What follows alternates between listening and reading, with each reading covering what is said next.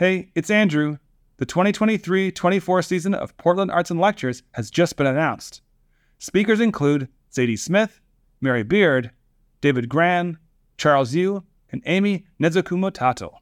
To learn more about the season and how to join us at the Arlene Schnitzer Concert Hall for 5 inspiring evenings, visit literary-arts.org.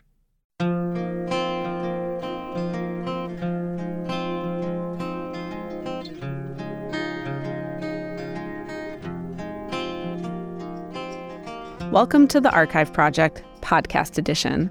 I'm your host this week, Amanda Bullock. The Archive Project is a retrospective of some of the most engaging talks from the world's best writers for more than 35 years of literary arts in Portland. This week, we feature Patrick Radden Keefe, who was part of the current 2022-2023 season of Portland Arts and Lectures. He joined us live in person at the Arlene Schnitzer Concert Hall in downtown Portland on Wednesday, February 22nd. Keefe is the author of 5 books of nonfiction, most recently Rogues, True Stories of Grifters, Rebels, and Crooks, a collection of essays from his work as a staff writer at the New Yorker magazine. He's also the author of Say Nothing, a true story of murder and mystery in Northern Ireland, as well as Empire of Pain, the secret history of the Sackler dynasty. In his talk, Keefe describes the inspiration and investigation behind his work, which is a genre that his New Yorker editor has termed investigative melodrama. Keefe talks about how he's drawn in by fascinating real-life characters like Arthur Sackler of Empire of Pain and Dolores Price of Say Nothing. These characters are a way to explore, as he says, the arbitrary lines we draw between what's legal and illegal, what society sanctions and celebrates, and what it condemns and punishes. In this very special extended edition podcast episode, we are including the full onstage introduction as well as the full audience Q&A. This is because many of our Portland Arts and Lectures subscribers actually were not able to make it to the concert hall on February 22nd due to extraordinary weather.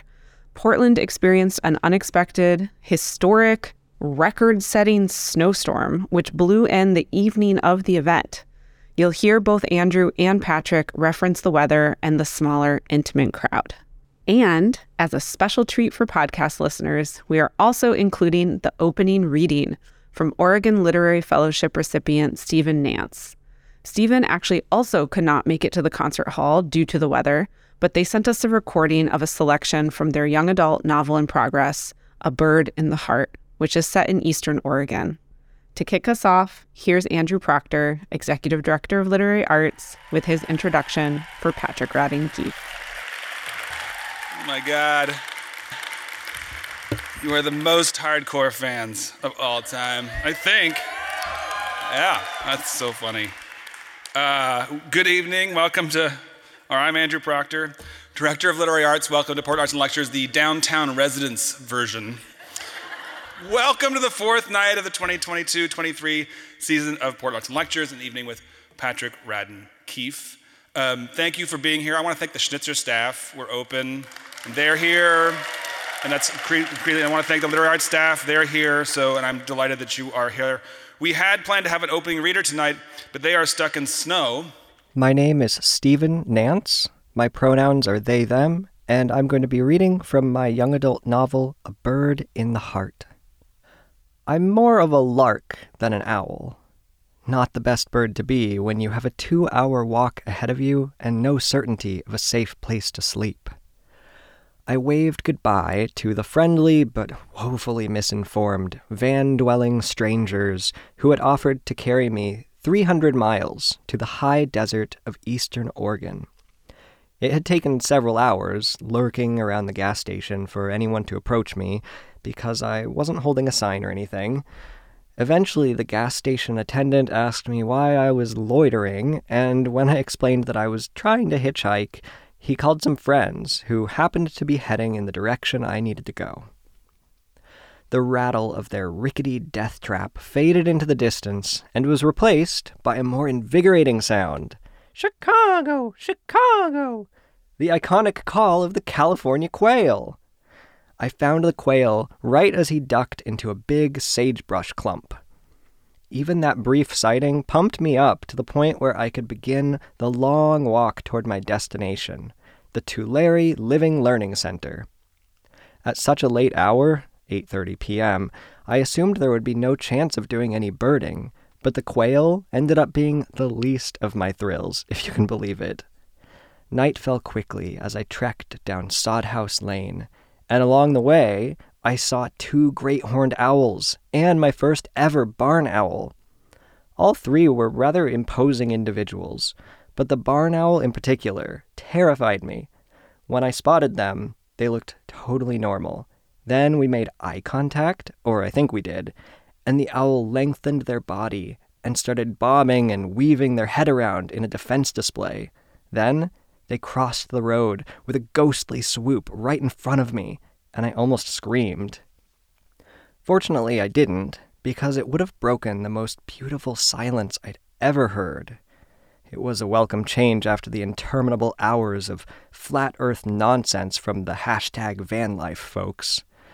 Though the seemingly infinite acres of sagebrush sprawling out on every side of me almost had me second-guessing my dismissal of their crackpot theories. Keyword, almost.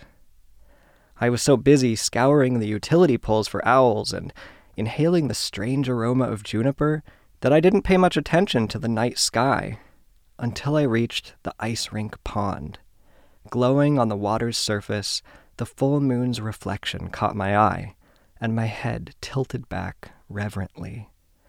My mouth hung open in awe, swallowing all that starlight. Since 1987, Literary Arts has honored over 700 Oregon writers and publishers and distributed more than 1 million in fellowships and award money through the Oregon Book Awards and Fellowships Program. This work is funded in part by the Brian Booth Writers Fund. So we announced already the Oregon Book Award finalists and fellowship recipients, and I invite you to join us on April 2nd at Portland Center Stage at the Armory for the 2023 Oregon Book Awards ceremony hosted by Luke Burbank. We'll announce the winners then, so join us. And I do want to thank Patrick for taking the time out of his busy schedule. He met with local writers today and did a craft talk with them. He also was at Lincoln High School this afternoon. And he's obviously a person in great demand and has a lot to do. So just if you give him a round of applause for the time he spent in our community. And depending on his flight tomorrow, he might spend more time in our community.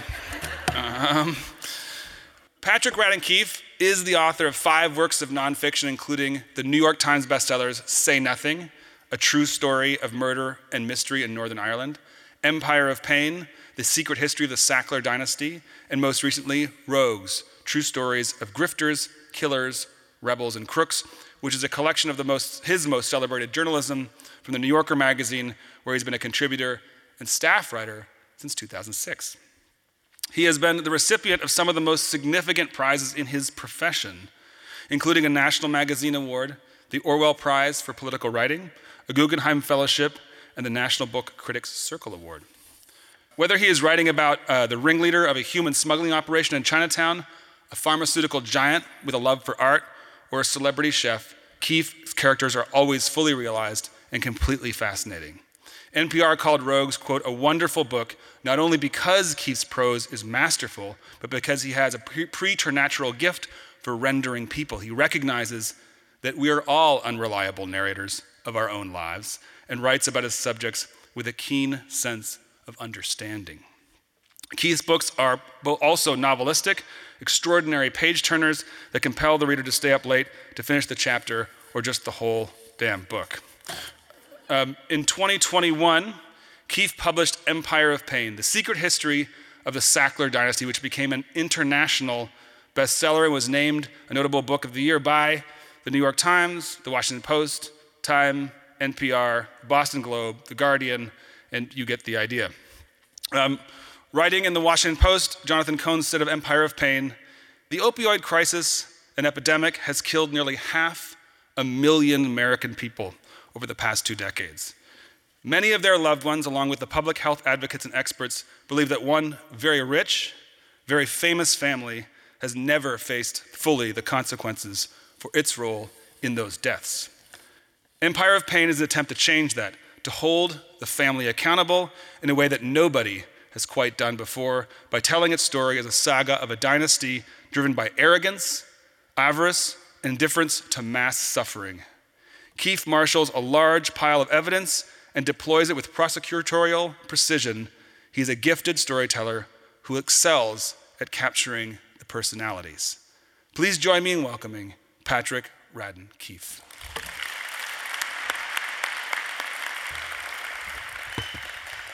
So this is a little bit of a whistle-stop tour for me. I was in San Francisco last night and Savannah before that, and I'm supposed to go back to San Francisco tomorrow.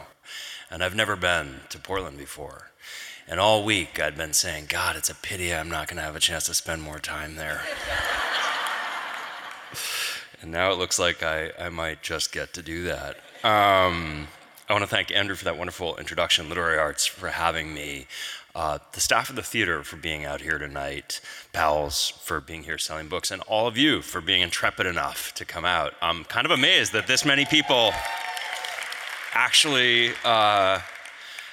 showed. So this will be an intimate evening. And I think what I'm going to do is talk to you about Empire of Pain primarily. And during the Q&A, if you have questions about my other books or my podcast or anything like that, or the New Yorker, any of it, by all means, feel free to ask about anything. Where to begin? So I write for the New Yorker. It's what I've wanted to do most of my life. I actually started wanting to write for the New Yorker as a high school student when I first discovered the magazine. And it took me quite a while to kind of operationalize that as an ambition. I remember being in high school and saying to one of my teachers, that's the sort of thing I'd like to do when I grow up. And my teacher kind of rolled his eyes and said, good luck. It was not a direct route for me at all. I went to law school on my way to getting to the New Yorker, which is not something I would advise any aspiring journalists that one high school student who made it out tonight. But eventually I did, and one of the things that I really love about writing for the magazine is that I don't have a beat. I don't have one subject that I keep coming back to. I'm able to move from one thing to another. But there are these continuities in the kinds of stories that I like to tell. They're often investigative. I like doing investigative work. I like the sort of spade work of trying to uncover things. But they're also stories. They're dramas. My editor, who I've worked with for 15 years at The New Yorker, jokes that I do have a beat, and it's what he calls the investigative melodrama. And the idea is, I go out there and it's investigative reporting, but I'm always trying to find, the little opera in the details, the story that I can relate as a story. And I think that's driven by a number of things, but one of the things that I think about a lot is that in writing for a magazine, as my day job, I don't take the reader's attention for granted for a second. And I find that for myself, and I think for a lot of us, right, there is a sense in which if information is presented in the form of a narrative, a story about people and characters with conflict, it becomes easier to assimilate. You get drawn in. I think, honestly, that part of this is that for many of us, certainly for me, one of my oldest memories, right, is like lying next to my mother in bed before I was falling asleep and having her read me a story or tell me a story, that we're kind of hardwired to absorb information in that way. And so writing stories, even about quite complex subjects, that's something that's always on my mind. People sometimes ask me, when I'm writing, who's the reader that I have in my mind, as though that's a hypothetical question. But the thing about writing for a magazine is it's not abstract at all. I see those readers. Anytime I get on the New York subway, I'll have that experience of seeing somebody pull, they get on at 18th Street and they pull a New Yorker out of their bag. And it's even been the case a few times that I'm on the subway and I see this happen on a week when I have a story in the magazine. And I've had these experiences where I'm there and I see somebody turn the page and they get to my article. And privately, my internal monologue is, should I say something? Would it freak them out if I were to kind of sidle over to them and ask them what they think of the piece? And on at least one occasion, I have started to make my way over to the person. There was this one memorable moment a few years ago where I started sort of inching my way over. They had just turned the page, they were reading the first paragraph of the article, and I start getting closer and closer and thinking I'm gonna say something. And just as I'm about to open my mouth, they finish the first paragraph and then turn to the next article, which is pretty brutal in the moment, but I chose not to tap them on the shoulder. But it for me kind of captures the sense in which, I'm not taking the reader's attention for granted. You sort of need to fight for it in every paragraph, in every sentence. And that means that I'm often looking for characters. I mean, it's a weird word to use, characters, right? As if they're characters in a novel, given that they're real people. But I am looking for people who seem larger than life and who you can build a story around. And about 10 years ago, this is how far back you have to go to get to the origins of this book, Empire of Pain. I became really interested in this guy, Chapo Guzman, who was the head of the Sinaloa drug cartel in Mexico. And at the time, Chapo Guzman was a much less well-known person. I was actually still a freelancer at the time, and I pitched a piece to the New York Times Magazine. I think I pitched it in 2011. It came out in 2012. And at the time, I had to explain to the editors of the New York Times Magazine who this Chapo Guzman fellow was. And I told them, he's the biggest drug trafficker in the world, maybe the history of the world. He runs the Sinaloa cartel in Mexico. And on the one hand, he's this arch criminal, a terrible guy who at the time was living in hiding up in the mountains. The law enforcement on both sides of the border was unable to apprehend him. But I was also interested in him as the CEO of a big multi-billion-dollar cross-border commodities business. I was sort of impressed by the Sinaloa cartel as a business. Again, not to say that it's not a terrible organization, murdering people, bribing officials, terrorizing big swaths of Mexico. But it was interesting to me that they were turning over billions of dollars a year, exporting drugs, not just to the United States, but to countries all over the world. And so I initially set out, I wrote a piece, this cover story in the New York Times Magazine in 2012, that was looking at the Sinaloa cartel as a business. My kind of glib take on it was I said it was like a Harvard Business School case study of a Mexican drug trafficking organization. And so there are all these questions, right? It's like when they look at vertical integration, how is it that they decide that they're going to get the drugs as far as wholesalers in Chicago? But they don't want to be in the retail drug business. They just want to get it as far as the wholesalers. How do they work with accountants? How do they factor in bribery? How do they use violence to solve contract disputes in a world in which you can't sue someone? All of those questions. And one of the big questions I was really intrigued by was just how diversified they were. So they'd always been in the cocaine business and the marijuana business and the heroin business. And eventually they segued into methamphetamine, which was a very successful product for them. I interviewed this one amazing woman who was talking about this guy, Nacho Coronel, who was one of Chapo's kind of deputies who was very involved in pioneering the meth business for Sinaloa. And she said, Nacho, he was like the Steve Jobs of meth. And they really did think of themselves as a business in this way. And one thing I noticed was that in a very precise year, 2010, the Sinaloa drug cartel started sending more heroin into the US. They had always exported heroin into the US, but in smaller amounts. And suddenly, there was much more Mexican heroin on the streets in the US. And I've always been struck by a certain kind of myopia that we have when we talk about the drug trade in this country. There's a tendency to blame a lot of it on Mexico, as if it doesn't take two to tango. And so in a lot of the discussion, certainly among law enforcement, when you suddenly found all of these seizures of Mexican heroin on the streets in the US, there was this sense of, what are those crazy Mexicans up to now, right? Why would they suddenly be just fire hosing all of this heroin our way, and little old us with no choice but to use it? And of course, they weren't thinking of it as a demand-driven issue, which it was. And knowing what I knew about the Sinaloa drug cartel, I knew that they were exquisitely sensitive to demand, that they knew that if on the streets of a city like Portland, there were more people looking for heroin, then they were going to do what they could do to make sure that there was a supply of it. And as I dug into this riddle, what I learned was that the reason that there was suddenly this surge in demand for heroin was the opioid crisis. Was that there was a generation of Americans who had not started using heroin. And I can tell you now, because I've interviewed a lot of these people, that many of them thought that they would never use heroin, that they would never shoot a needle into their arm.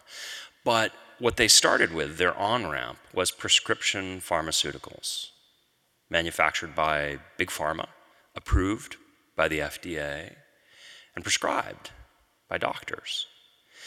But these drugs, they were painkillers, were chemical cousins of heroin. They both derive from the opium poppy. And so this generation of people started using these prescription painkillers, and at a certain point, they transitioned to heroin. And this is where that demand came from. So this was really intriguing for me. I've always been interested in the kind of weird, arbitrary lines that we draw between what's legal and what's illegal, what society sanctions and even celebrates, and what it condemns and punishes. And so it just seems strange to me that on the one hand, you have the scourge of heroin and these terrible Mexican drug trafficking organizations and street corner dealers who we really hammer and put away in prison for a long time. And on the other hand, you have these licit pharmaceutical companies that make campaign contributions and are out there kind of being celebrated as paragons of American capitalism. Very strange to me that the business of the latter category could kind of wag the dog in terms of the business of the former. And as I looked into it, I learned that the opioid crisis is an incredibly complex public health crisis that's been going on for 3 decades now and has killed, actually, at this point, more than 500,000 Americans. And it's had these different phases. Initially, it was a prescription painkiller crisis, and then it morphed in around 2010 into a heroin crisis. And as many of you know, it has since morphed into a fentanyl crisis, an even more deadly crisis. In each of these cases, the drugs are chemically related, but they've gotten more deadly as we've gone along, and it hasn't abated. In fact, the opioid crisis has gotten worse against the backdrop of the other pandemic that we've been dealing with. And more than 100,000 Americans died of overdoses just last year. So you've got this complex public health problem. But as I delved into it, I found there are all kinds of places you can point the finger, but it actually starts in a pretty legible way. It starts in a pretty simple way. It starts with one drug, OxyContin, which is a very powerful opioid painkiller, and one company, Purdue Pharma, which is a relatively small pharmaceutical company based in Stamford, Connecticut, that released OxyContin in 1996. But what really got my attention and what made me think that there might be a story here was when I learned that Purdue Pharma is a privately held company owned and controlled by the Sackler family. And the thing is, I knew the name Sackler. I grew up in Boston, and when I was in high school, I desperately wanted, more than anything, to go to college at Columbia. And I applied to Columbia, and I didn't get in. And so I took a year off. And during that year, I worked a couple of different jobs, but one of them was I was an usher at a theater in Harvard Square. And I would occasionally go to the Sackler Museum in Harvard Square. And eventually, after taking that year off, I applied to Columbia again, got into Columbia, moved to New York City. And on the weekends, I would go to the Metropolitan Museum of Art on Central Park.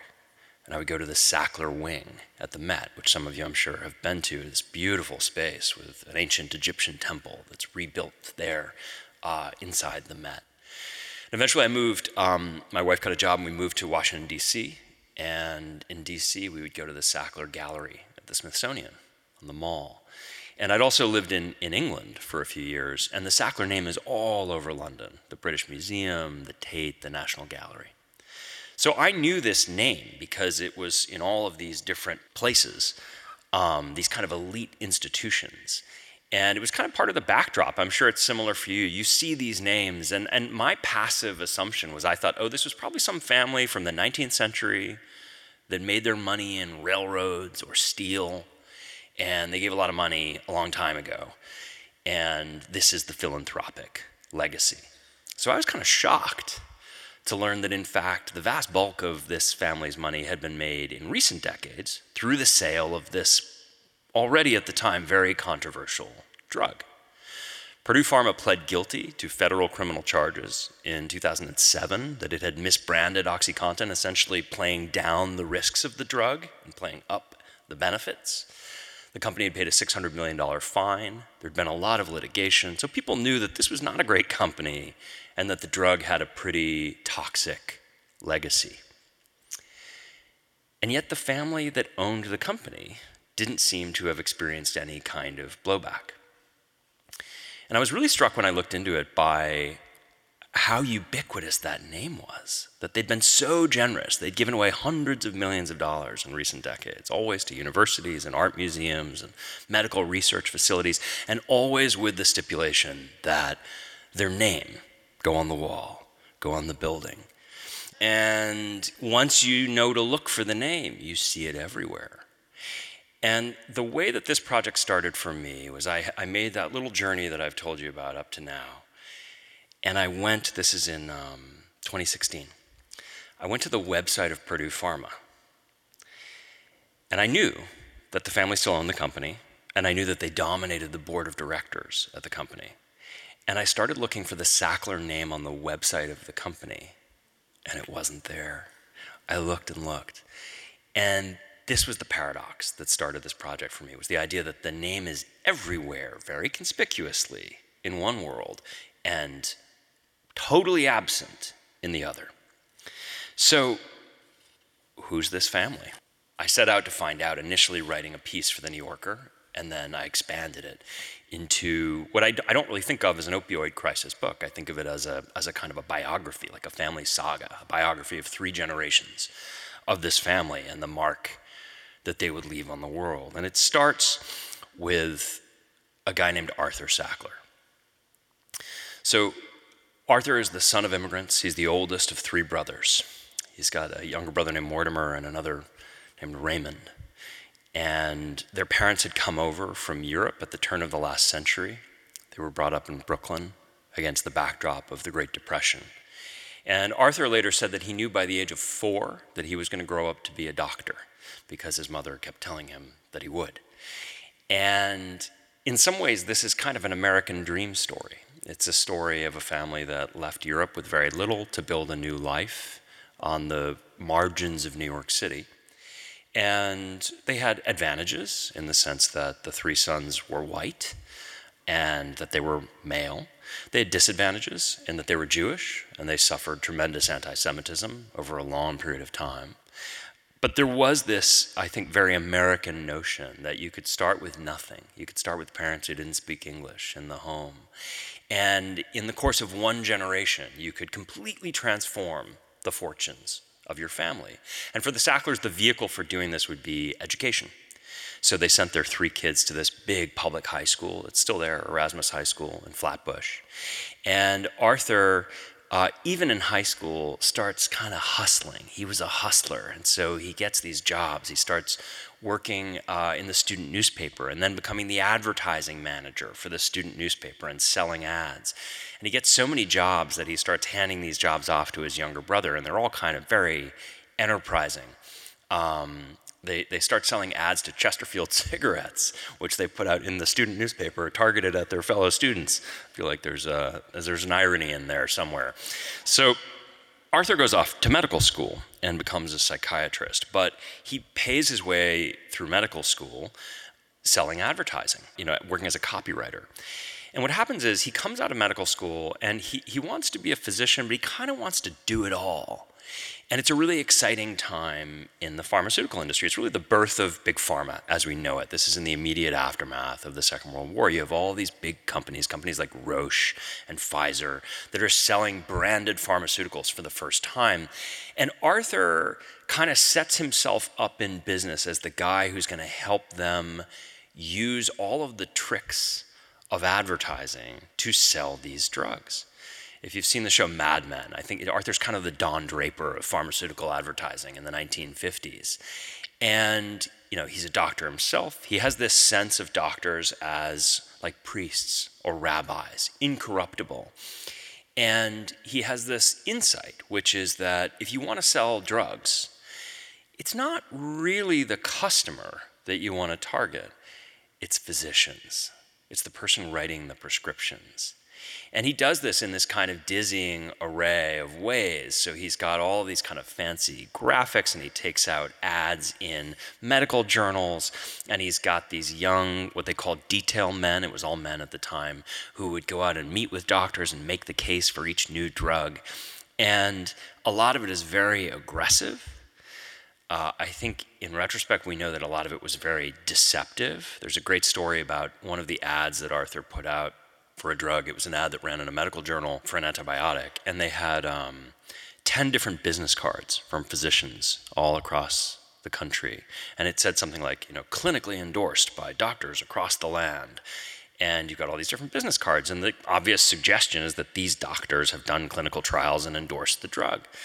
So there was an investigative journalist in the late 50s who decided to look into this, and he looks at those business cards and he calls all of the doctors, but he can't reach any of them because they don't exist. And this ad ran in a medical journal. So this is kind of typical of what Arthur did. He kind of did it all. He had a medical newspaper that he started, which would be distributed free to doctors. It carried advertising for products that he advertised for. He bought a pharmaceutical company at the time called Purdue Frederick, which he entrusted to his little brothers to run. And there would also be ads for the pharmaceuticals that they sold. None of these conflicts of interest were ever really acknowledged. He had multiple different overlapping relationships with women. I was able to deduce at a certain point in my research that there was a time in this story when there were 3 different women all living in Manhattan and all going by the name Mrs. Arthur M. Sackler. So Arthur's just this kind of protean, creative, ambitious guy. I mentioned earlier I'm always looking for characters, and it's hard as a nonfiction writer because you're kind of at the mercy of what you find. You turn over rocks and you sort of see what you can find. You can't make it up, but occasionally you really luck out. And Arthur's it's like he walked out of the pages of a Saul Bellow novel. He's an incredible character. And he makes his first great fortune on Valium. He designed the marketing of Valium.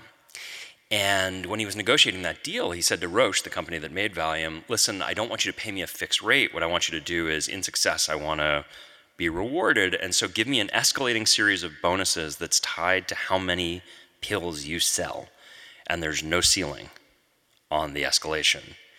And Valium proceeds to become the biggest blockbuster in the history of the pharmaceutical industry. So Arthur becomes tremendously rich. And it's at this point that he starts giving money away, always with the stipulation that his name go on things. And he was really ingenious when it came to this. I mean, the deals themselves, you sort of have to admire them even for their sneakiness. There's a story I tell in the book about how at a certain point in the 1960s, the Metropolitan Museum of Art needed money, in part because it's free. It's this amazing art collection, but anybody could go and you don't have to pay. So they needed to raise money. They needed air conditioning. And Arthur came through and he said, I'll tell you what, I've got a way in which I can give you a bunch of cash. There was a corridor that had all of these exquisite, ancient Asian artifacts in it. And Arthur said, I'm going to buy all of those from you and then donate them back to you. So they never actually have to leave the hall, but I want you to put a little sign next to each one that says, it is a gift of Arthur Sackler. So my name is going to be next to all of these. And then what I'm going to do is declare this on my taxes, but I'm going to buy them from you, to give you the donation, at the price that you paid decades ago for these works. And when I declare them on my taxes, I'm going to declare them for the present market value. So this is a gift by Arthur Sackler. It puts his name on all of these objects. The works themselves never leave the building. The Met gets an infusion of cash, and Arthur actually makes money on the deal. So he starts doing this and giving all this money away. And when I was doing this research, I was trying to figure out, why would he do this? What's motivating this? And there was this other little paradox that goes back to that experience with the website, which is that he was quite secretive about his business. It seems weird that you'd be so secretive about what you do in your business, but also want your name to be on the wall in all of these places. You would think seeing the name etched in marble would beg the question, well, who is that? Where did this fortune come from? And as I was digging around in my research, Arthur died long before I started writing this book, so it's not like I could talk to him. And I thought I had tracked down all the interviews that he ever gave, which wasn't many. I thought I'd gone to about a dozen different archives. I thought I'd found all the letters that were held in different archives. And at a certain point in the 80s, he gave some money to Tufts University to build a building with his name on it. And I had this idea. I thought, I'll bet the student newspaper covered the opening of that. So I contacted the student newspaper wasn't online, the archives weren't online. I contacted a librarian at Tufts and said, could you pull, all the issues during this week when I know the place opened?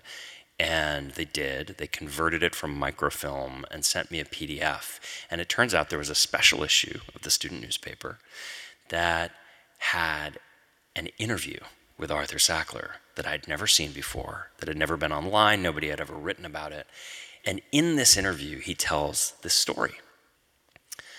So the story he tells is that during the Great Depression, his father, Isaac, who was a very proud man, had lost everything. And he was devastated by this. And he gathered his 3 sons to him, Arthur, Mortimer, and Raymond, and he said, listen, I'm not going to be able to pay for your education. Our whole plan was that you would use education to kind of create a beachhead in the new world and build the fortune of this family. But I'm not going to be able to underwrite it. You're going to have to pay your own way through school. But I haven't given you nothing. And Isaac Sackler said in Arthur's recounting, in fact, I've given you the most important thing that a parent can give a child. I've given you a good name. And if you lose a fortune, you can always earn another fortune. But if you lose your good name, you can never get it back. And not too long after this, Isaac dies. And not too long after that, Arthur Sackler starts giving away money, always with the stipulation that the Sackler name be on the wall. So there's this process, this kind of multi-decade process of veneration of the family name. And you see it. I mean, it translates not just through Arthur's life, but into the lives of his brothers, Mortimer and Raymond, and indeed through the subsequent generations. And I do think, for me, that was this kind of rosebud moment. I think it explains this pathology of the family to put the name on the wall. Arthur dies in 1987. And he's celebrated when he dies as this great philanthropist, this great man, somebody whose legacy was sort of generally described by his many VIP friends as a benign one, as somebody who'd given many, many gifts to society. To me, looking at his life from a distance of decades later, I think that he had a complicated legacy, but I think a big part of what he was trying to do was take the relationship between a doctor and a patient and put this wedge between them, which is commerce. Let's turn that into a business opportunity. So he dies in 87, but his brothers are still going strong, and they have this company, Purdue Frederick, that he had given them to run. Purdue Frederick, for years and years, had these pretty unglamorous products, mostly over-the-counter products. There was an earwax remover. There was a laxative, Senecate. There was a long-time Purdue Frederick sales rep from the early days who sort of joked, I was a real hit at parties when I talked about the products I worked on. But in the 1970s and 80s, they start doing research into pain. And this coincides with a reassessment that happened in the medical profession on both sides of the Atlantic on the subject of pain. There were some doctors who felt we haven't been taking pain seriously enough. We haven't been treating it aggressively. We've been allowing patients to languish in pain. And one of the explanations that they had for this was they said there had been too much caution on the part of doctors about prescribing opioids. So when I say opioids, I mean drugs that derive from the opium poppy. And doctors have known for thousands of years that drugs that come from the opium poppy have these two qualities. One is that they are miraculous at easing terrible pain. And the other is that they can be quite addictive. So there was always this sense that you had these kind of twinned, inextricable qualities, which meant that doctors were often quite hesitant to prescribe these drugs. And certainly if you think about drugs like morphine, there was a sense for a long time that this was sort of it's like the remedy you kept on the top shelf. You would reach for it when other remedies had failed. It was often used for cancer pain, end-of-life care, but it wasn't a situation where you immediately went to morphine because of the specter of addiction. And there was this new school of physicians who said, we've been a little too puritanical about this, and we're allowing people to suffer needlessly when we have this solution available to them. So Purdue Frederick develops this drug called MS-Contin, which is a cancer drug. And it's basically just morphine. It's generic morphine, but they came up with this coating, this is the Contin part, which would allow the morphine to slowly release into your bloodstream over a course of hours. And this meant that you could have a big jumbo dose of morphine, and you wouldn't have to take as many doses. And it meant, crucially, that people could be dosed outside the hospital, right? They could be treated for their pain and not have to be on a drip. So they put this drug out. It's a big success. And eventually, the patent for MS-Contin is running out. And they think, well, we've got to introduce something else. What are we going to do? And they came up with the idea of using another opioid, oxycodone, which is more powerful than morphine, and using that same Contin coating. And there are these incredible memos when they discuss this, in which there are conversations at the company where they say, so we love the idea of, we're going to do oxycodone, but with this Contin coating, it'll be a new kind of painkiller. But wouldn't it be great if we could target not just cancer patients? The thing is, there's only so many people who have cancer. What if we could find a way to position this drug for even moderate pain, back pain, sports injuries, post-operative pain, fibromyalgia, arthritis? And as they're talking about this, they say, the problem is that there's this stigma, right? There's this sense that you only should use these drugs for these really extreme cases. And what they formulate is a plan to position OxyContin to be a drug that would be more widely used. And in order to do that, they need to change the mind of the medical establishment about how risky these drugs are. So at this point, it's Mortimer and Raymond Sackler, and Raymond's son, Richard. There's a whole second generation that comes in, and the family proceeds to launch OxyContin. And the really amazing thing is they launched this drug in 1996 using the toolkit that Uncle Arthur invented. So they hire this army of sales reps. They have all of this medical literature, which seems very official, but in retrospect is pretty bogus, saying, actually, these drugs aren't addictive. They're not addictive at all. If you're a pain patient, they're not addictive. There's no side effects.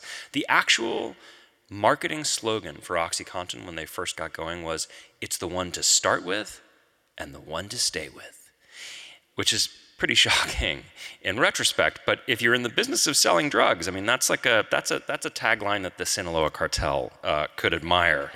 Some of you may be wondering, well, where was the FDA in all of this? And it's an interesting story.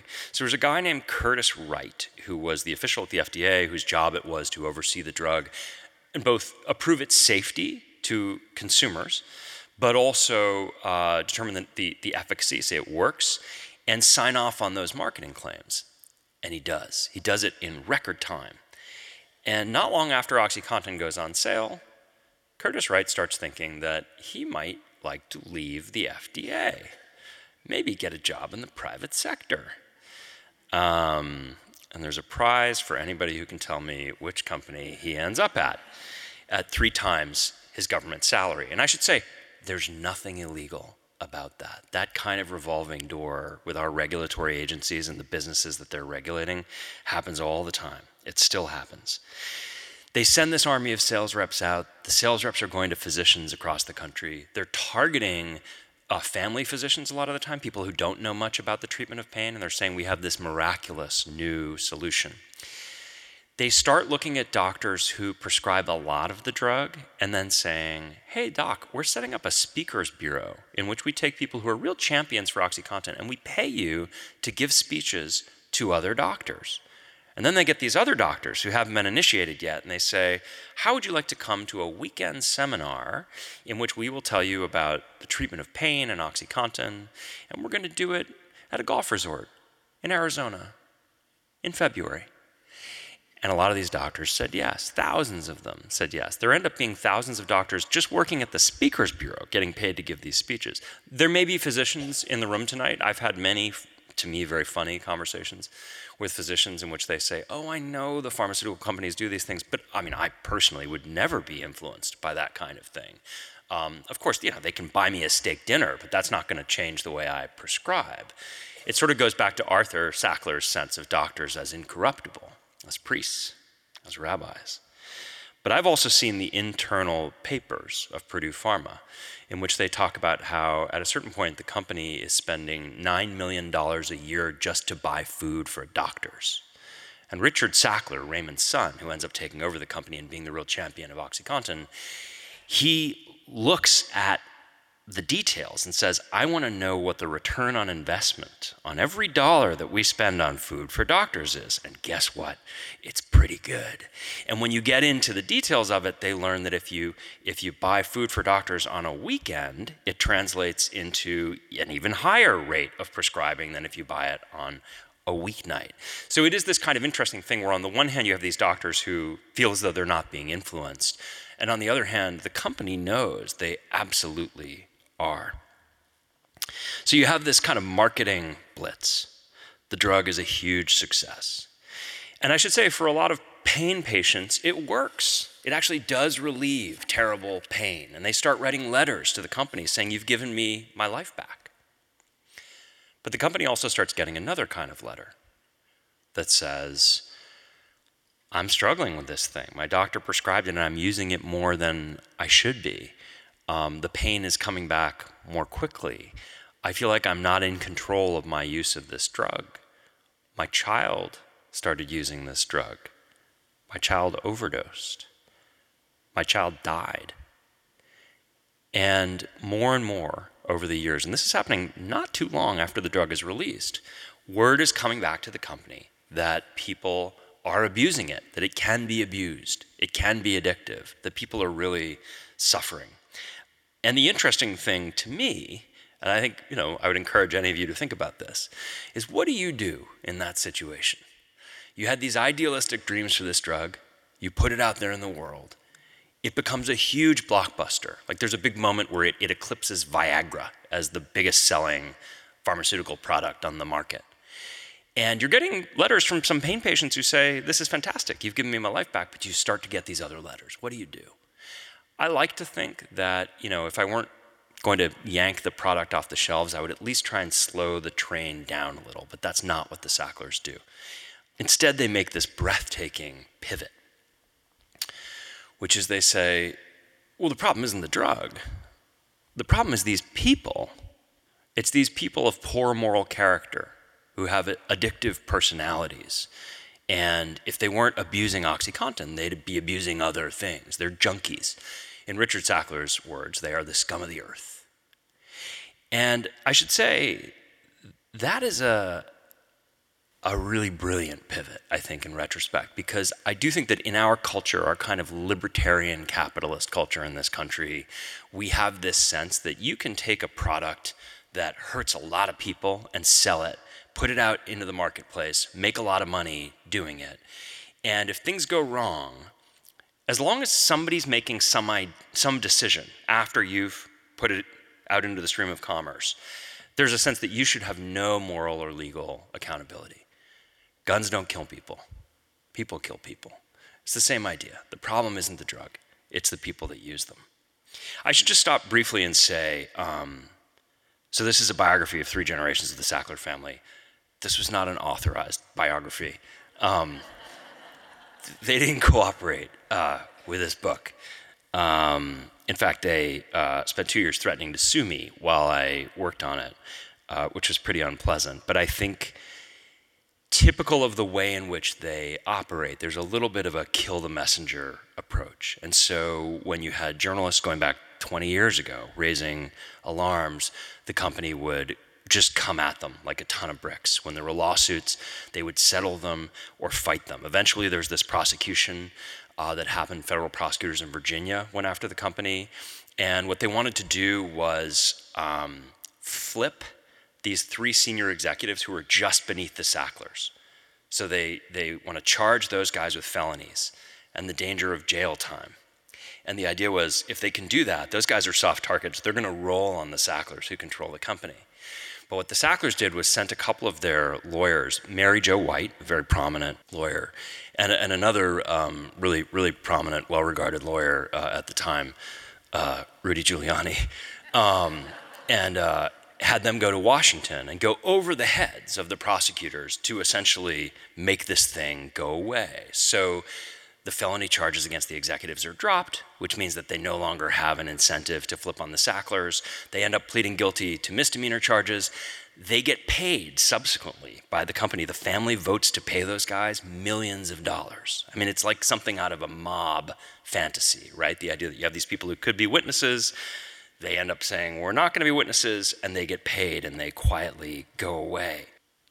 And I had a little bit of this as I started writing the book. You know, these legal threats would come in. And what I was forced to do is what we call a write-around, which is when you don't have access to the people at the center of your story, but you talk to all the people around them. And so for me, that meant dozens and dozens of people who'd worked at the company, people who knew the Sacklers socially. One of the nice things about writing a New Yorker article before doing a book is I think of it as like putting the bat signal up in the sky. You tell people, I'm working on this now. And I'm very easy to find on the internet. So I after the article came out, I got an email from a guy who said, I was Richard Sackler's college roommate. Would you like to talk? Yes, I would like to talk. I used a lot of legal documents. There were tens of thousands of pages of legal documents, including some really amazing things. This is one virtue of having gone to law school, is I know how to kind of find some of the goodies that may lie hidden in exhibits attached to dry-looking legal filings. There was a point where I found a family WhatsApp, a private family WhatsApp log from the Mortimer Sackler family. Over a year, they all had a kind of a group chat, the way some of you may with your family. And it ended up attached in this exhibit, and I got it.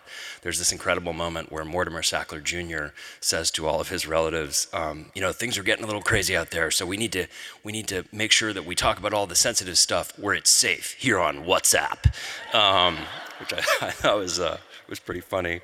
I interviewed a lot of people who were, people who might have even been kind of invisible to the Sacklers, administrative assistants, doormen. There was a woman who was a housekeeper for Mortimer Sackler Sr. for 30 years, who was a source for me. There was a yoga instructor, hilariously, a yoga instructor who traveled with the family to the Turks and Caicos, because that's what you do if you're the Sacklers. When you go on vacation, you bring your yoga instructor. Hilariously, I was able to identify this person as a yoga instructor who'd gone to the Turks and Caicos with the family, because I think there were literally so many yoga instructors who'd gone over the years that it would have been hard for them to figure out which one it was that talked to me. This story, I think is pretty outrageous. It ends in a place that I think is also outrageous, which is in bankruptcy court. So there end up being thousands of lawsuits against Purdue Pharma, more than they can make go away. And some of the states actually start suing individual members of the Sackler family. And what happens at that point is the family kind of kicks the company into bankruptcy. They say it's bankrupt. Now, OxyContin has generated $35 billion in revenue since it was released. So you might be wondering, how could the company declare bankruptcy? And the answer is that about 10 years before this happened, the Sacklers started quietly pulling money out of the company. I believe because they knew that this day would come. They knew that someday somebody was going to have to pay the piper. So they start quietly pulling money out, $100 million here, $100 million there. They eventually take $10 billion out of the company and put it in their own private accounts, some of them offshore. And then they say, the company has no money left. We can't handle all of these lawsuits. We've got to declare bankruptcy. And in a kind of oddity of American corporate law, they were able to select the bankruptcy judge that they declared bankruptcy before.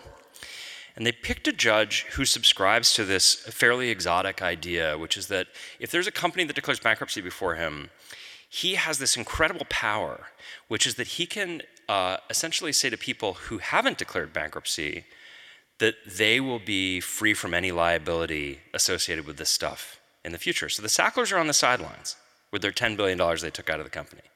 And the judge says, as part of this bankruptcy process, I want to issue the Sacklers a sweeping grant of immunity from any future liability associated with Purdue Pharma, OxyContin, or the opioid crisis. The Sacklers, in exchange, say that they're not going to apologize, they're not going to acknowledge any wrongdoing, but they will pay $6 billion. And that might seem like a lot of money, but the opioid crisis is estimated to have cost more than $2 trillion.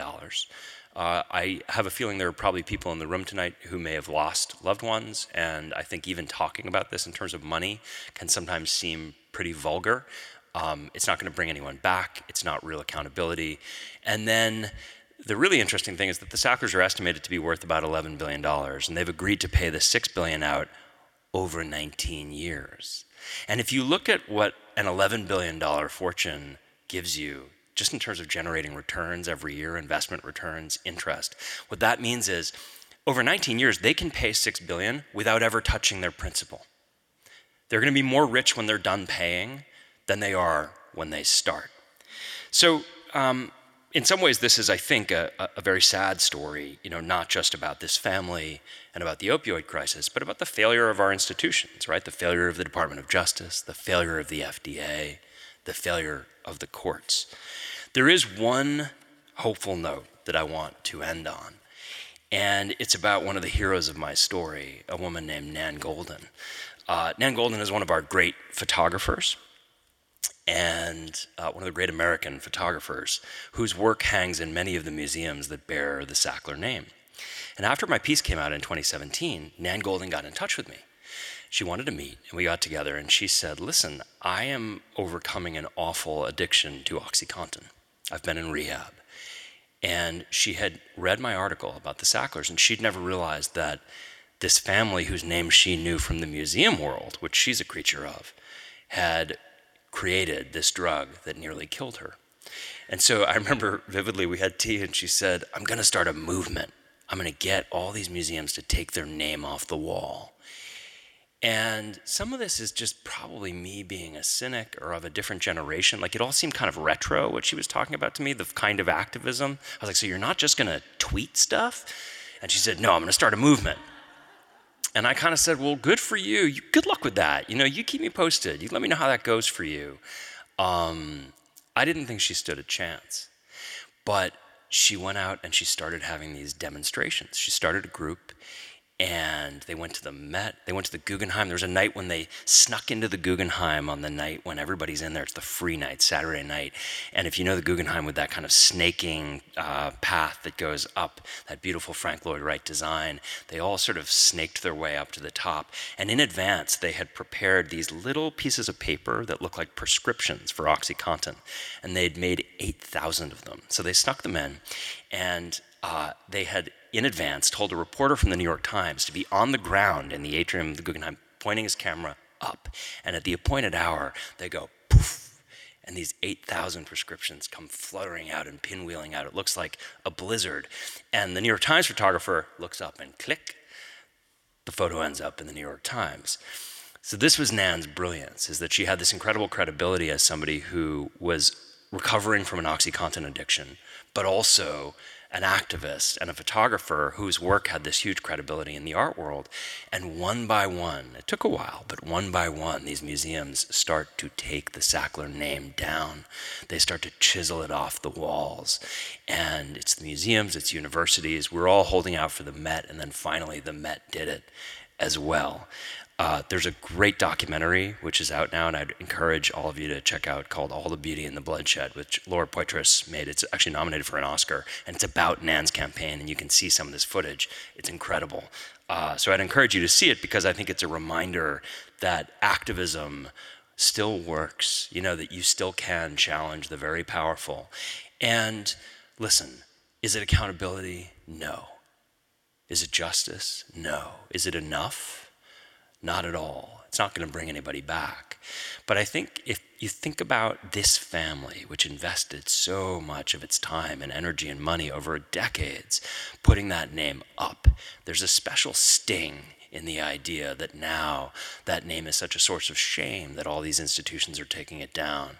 And so what I want to leave you with is that Rosebud moment, that story about Isaac Zackler gathering his sons to him in the Great Depression almost 100 years ago and saying, if you lose a fortune, you can always go out and make another fortune.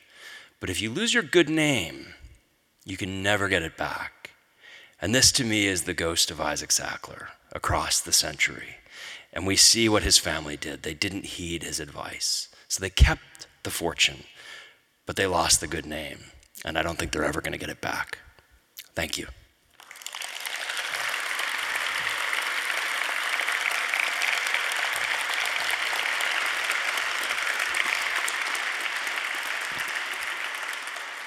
Thank you. That was wonderful.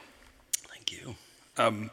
So this is your chance to ask him a question. Of course, you'll all get to ask a question if you want to.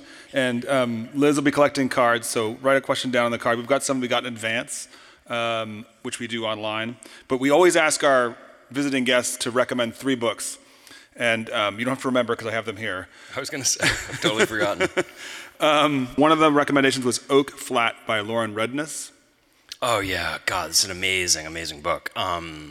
Lauren Redness is, it's kind of impossible to categorize what she does. She's an artist, a painter, an illustrator, but also a journalist and a nonfiction writer. And Oak Flat is about a battle in the Southwest between a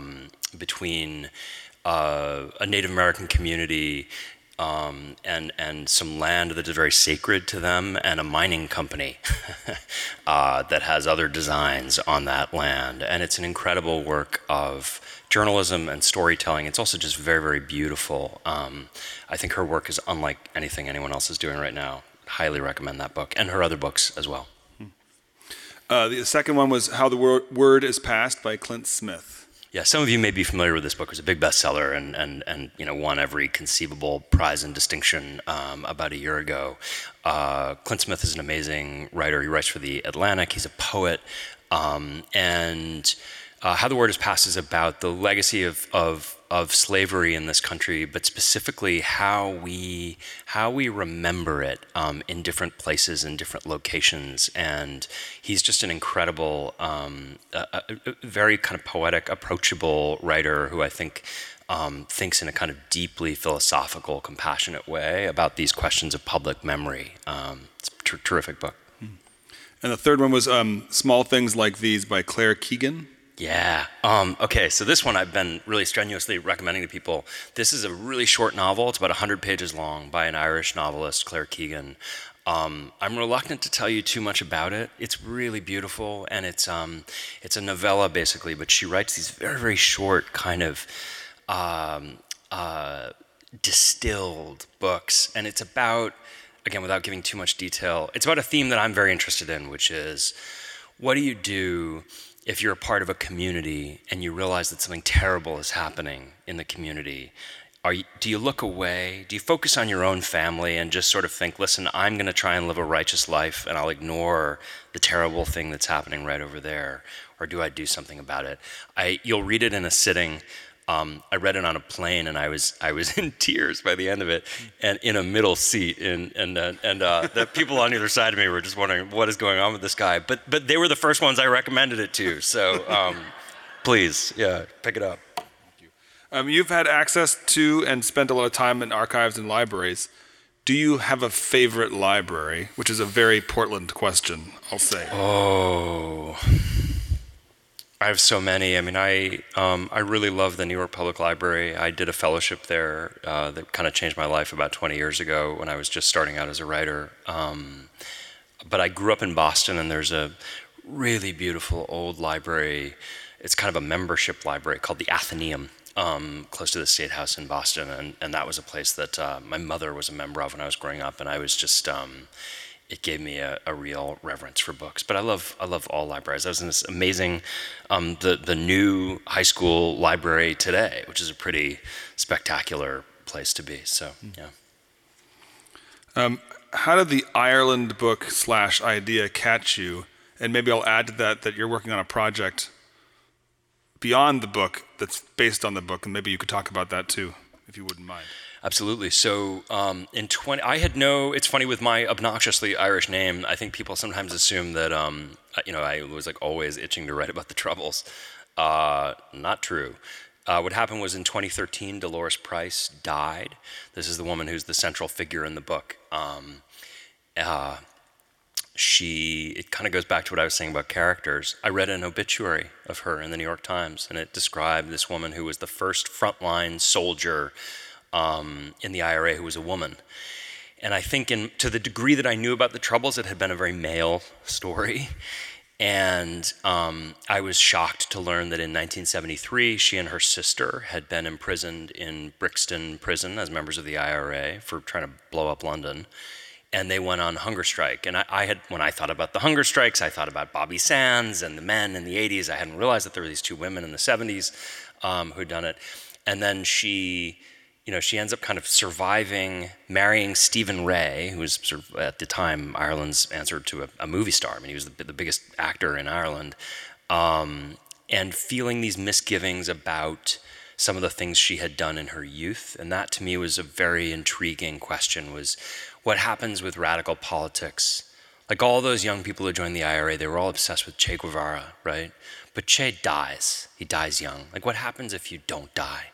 What happens if you end up in your 40s or 50s and you have PTSD, you have kids of your own, you're thinking through the things you did when you were young.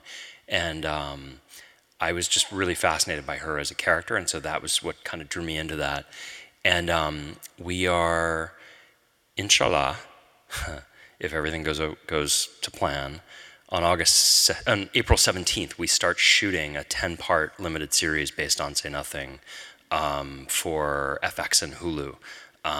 So we have cast our young Dolores Price, a really amazing Irish actress from Belfast named Lola Pettigrew. And super exciting. Congratulations. It's really cool. What is your take on Jeff Bezos or Elon Musk? Oh. It's a great question. Man, I mean, where to begin? It's funny. I wrote. I hope this doesn't come across the wrong way. I'll get back tonight, and my Twitter account will have been suspended. I wrote a piece in the New Yorker that came out in June about this guy named Joshua Schulte. And Josh Schulte was a coder, a hacker who worked for the CIA, and he developed cyber weapons for the CIA. And what happened was he had a conflict with a guy in his office. They really didn't like each other, and at first they would shoot rubber bands at each other and throw things at each other and trash each other's desks. And then it kind of escalated from there, and one of them took out a restraining order against the other one. And then Josh Schulte, I guess as an act of retaliation, leaked, this arsenal of cyber weapons to WikiLeaks.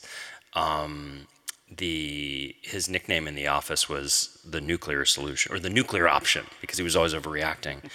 And I had a little riff at the end of that piece about how I think we live in the era of the boy emperor, of these men, and it's always men, who have great technical savvy and prowess, but are emotionally tremendously immature. And it's kind of a scary paradox of our time. But yeah, this is kind of the way I feel about certainly Musk and his antics lately. I will say with Musk specifically, and I think this is probably true for Bezos as well, one thing I thought about with the Sacklers a lot was that from the outside, I think you assume that billionaires get all the best advice. And what I found with the Sacklers was the opposite was true. That in fact, it was a real liability to be a billionaire because you're surrounded by all these people who rely on their livelihood on you hearing the answers from them that you like to hear. And so over time, what that means is the people who, like with the Sacklers, the people who told them, hey, what if you gave some money to, victims of the opioid crisis and not just art museums? And those people would find that they didn't have a job anymore. And the people who said, you have nothing to apologize for, you're the real victim here, were the ones who got promoted.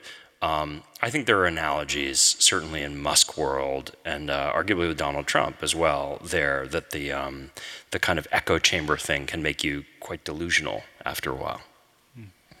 What was your first piece for The New Yorker? And how many rejections did you get before they said yes? Man. Clearly an aspiring writer in the audience. So it was a long road. I mean, I have on my wall a rejection letter from The New Yorker. I framed it I framed it recently, but I kept it. It's from 1998. And my first piece ran in the magazine in 2006. And there's two ways of looking at that. As if my wife were here, my wife would be like, 1998, when you were a junior in college, where did you get off? What were you expecting them to be like? Sweet, yeah, come and be the youngest staff writer at the New Yorker. So there was some hubris probably in pitching them that early on. But the other way of looking at it is, it was 8 years that I sent them pitches, and eventually the piece that they accepted was a piece that became my second book, The Snakehead, about this woman whose name was Sister Ping, who lived in Chinatown in New York City, and she was a human smuggler. She brought over thousands of people from China into the U.S. Not a human trafficker. These were people who paid her. They wanted to be transported from one place to the other. And what was interesting to me about her is that she was prosecuted by the federal government and ended up actually dying in prison. But in Chinatown, she was a hero. That in Chinatown, the people whose lives she had helped change regarded her as this incredibly benevolent figure. And that the idea that she could be perceived in these very different ways in these different communities was interesting to me. So that was my first piece for the magazine. And I should add, if it was an aspiring journalist who asked that question, I got that assignment and I published that piece and I thought I'd made it. But in fact, I freelanced for the magazine for another 6 years. They didn't put me on staff for 6 more years. I had to continue freelancing and doing any kind of hustle I could on the side to make ends meet. What did you think of the show Dope Sick and the portrayal of the Sacklers? How accurate do you think it was? The first thing I should say is that Beth Macy, who wrote the great book Dope Sick, is a friend of mine and somebody I have really high regard for. And Danny Strong, who created the show with Beth, I think is great. There were a lot of things I loved about Dope Sick. I had some issues with the way the Sacklers were portrayed. I thought, to me, that was one of the weaker parts of the show.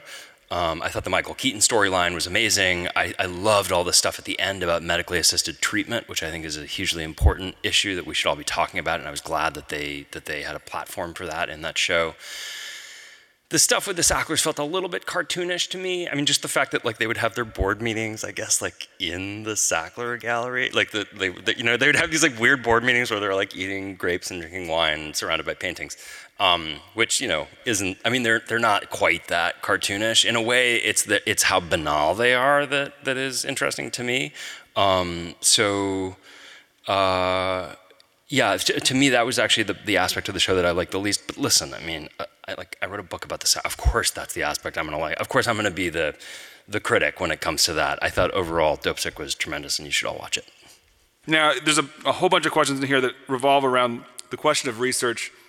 And really the mechanics of research, I think, in some ways, that you are bringing, you're reading probably thousands of pages of documents, and some of them are really dry. I mean, how do you sort of pull that all together into what turns into Empire of Pain is one of the best nonfiction books I think I've ever read in terms of its like novelistic structure almost, you know what I mean? Even though it's being fashioned out of real life. So can you talk about I think there's a lot of folks here probably, and I know there are, who are just interested in this idea of how do you research, generate it, then make it cohesive, because it just sounds like it could just explode into a pretty big mess if you're not tracking it in some way. Yeah, I mean, I don't.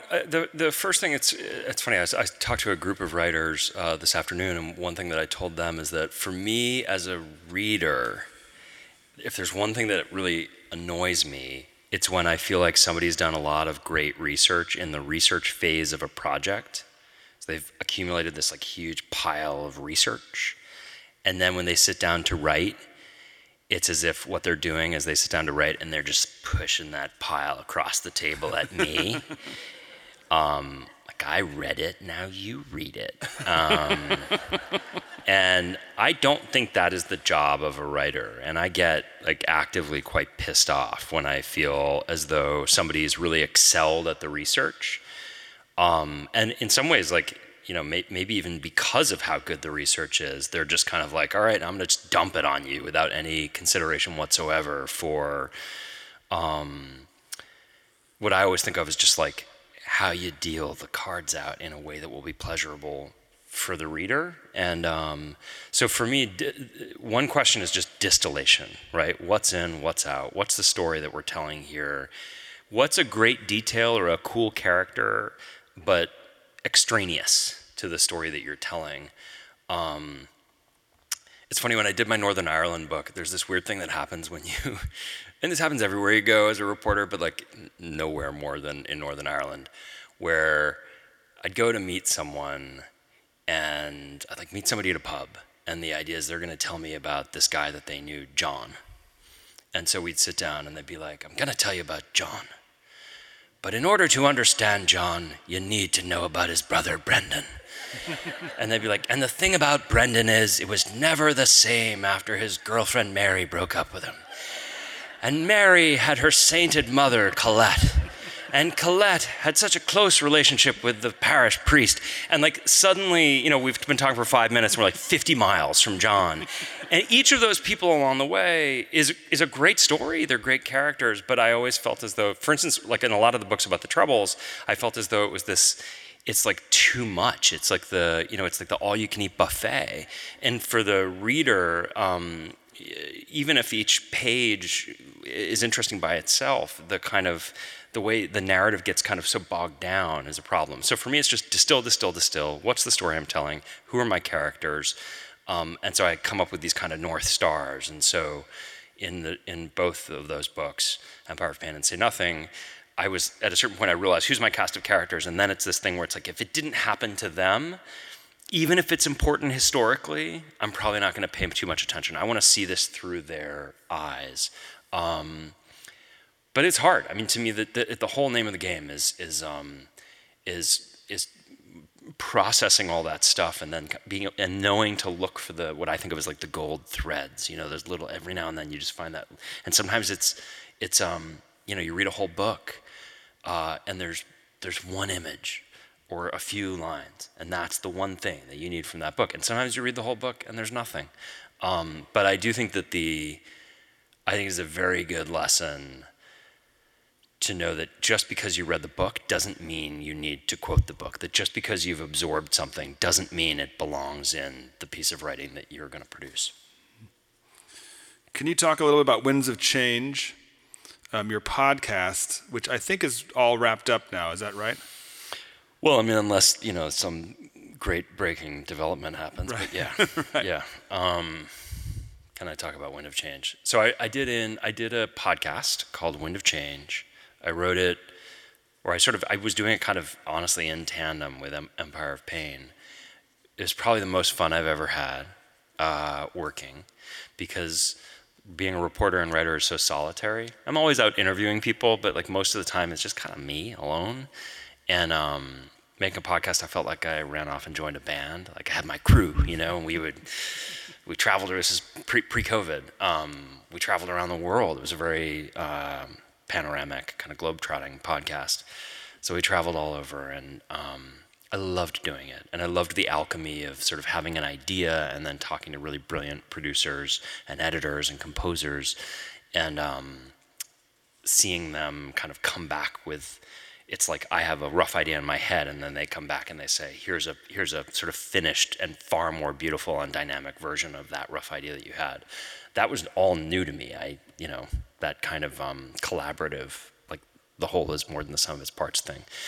For those of you who are unfamiliar, the podcast is, there's a very classic power ballad by the West German hair metal band, the Scorpions, called Wind of Change, which if I whistled it for you, you might recognize. It came out in 1990, right around the time the Berlin Wall fell, and it became sort of the soundtrack to the collapse of the Soviet Union.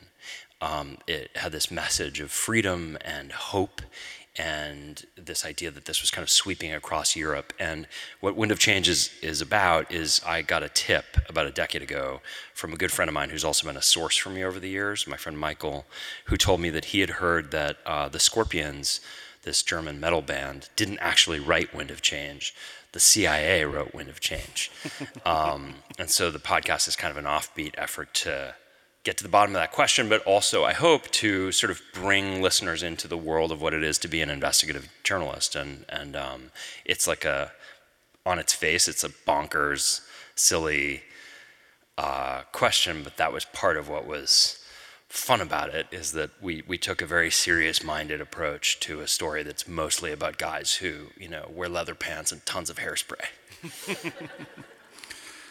We always finish, well, not always, we almost always finish with advice for young writers, because there's often a lot of young writers in here, but we are recording for the radio, and those young writers do listen to that show.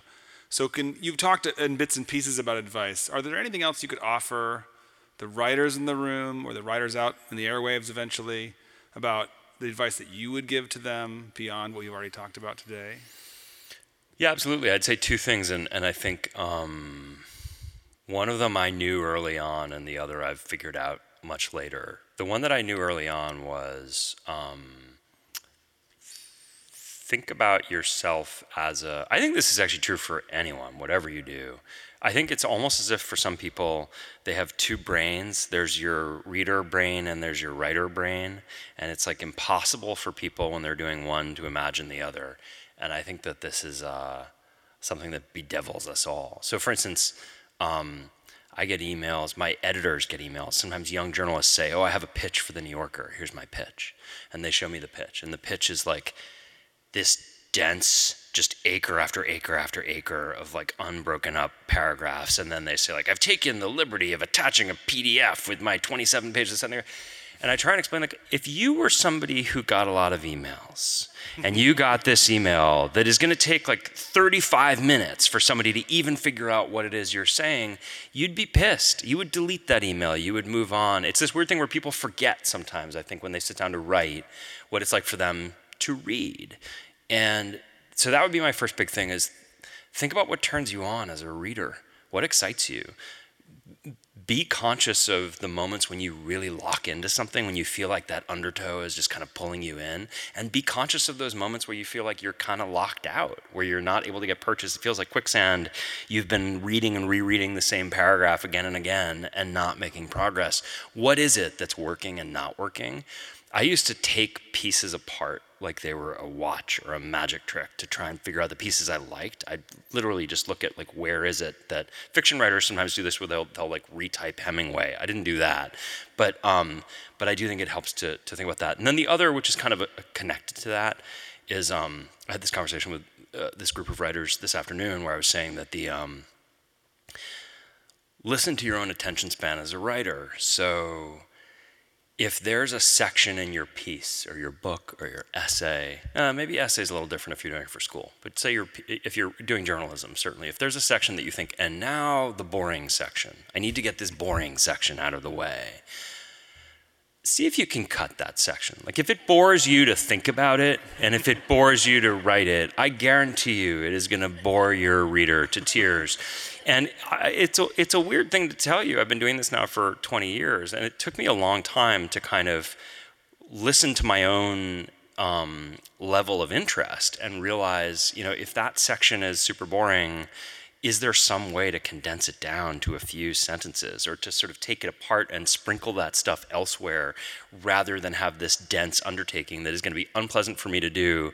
And I guarantee you, the reader will take no pleasure in reading something that you didn't find at least a little bit of pleasure in writing. On that note, thank you very much for coming. Thank you. Thank you all so much for coming out. Thank you all for coming. That was Patrick Radden Keefe at the Arlene Schnitzer Concert Hall as part of Portland Arts and Lectures on February 22nd, 2023. This has been Literary Arts, the Archive Project. It's a retrospective of some of the most engaging talks from the world's best writers for more than 35 years of literary arts in Portland. The Archive Project is produced in collaboration with Oregon Public Broadcasting. To hear more, subscribe wherever you get your podcasts. Our executive producer is Andrew Proctor. The show is produced by Crystal Ligori and Donald Orr for Radio and Podcast, with oversight by Amanda Bullock and support from Liz Olafson and Alberto Swem. Special thanks to Literary Arts marketing staff Jyoti Roy and Hope Levy, and to the entire Literary Arts staff, board, and community. This show would not be possible without them. Thank you also to the band Emancipator for our theme music, and thank you to all of you for listening. I'm Amanda Bullock, and this has been another episode of the Archive Project from Literary Arts. Join us next time and find your story here.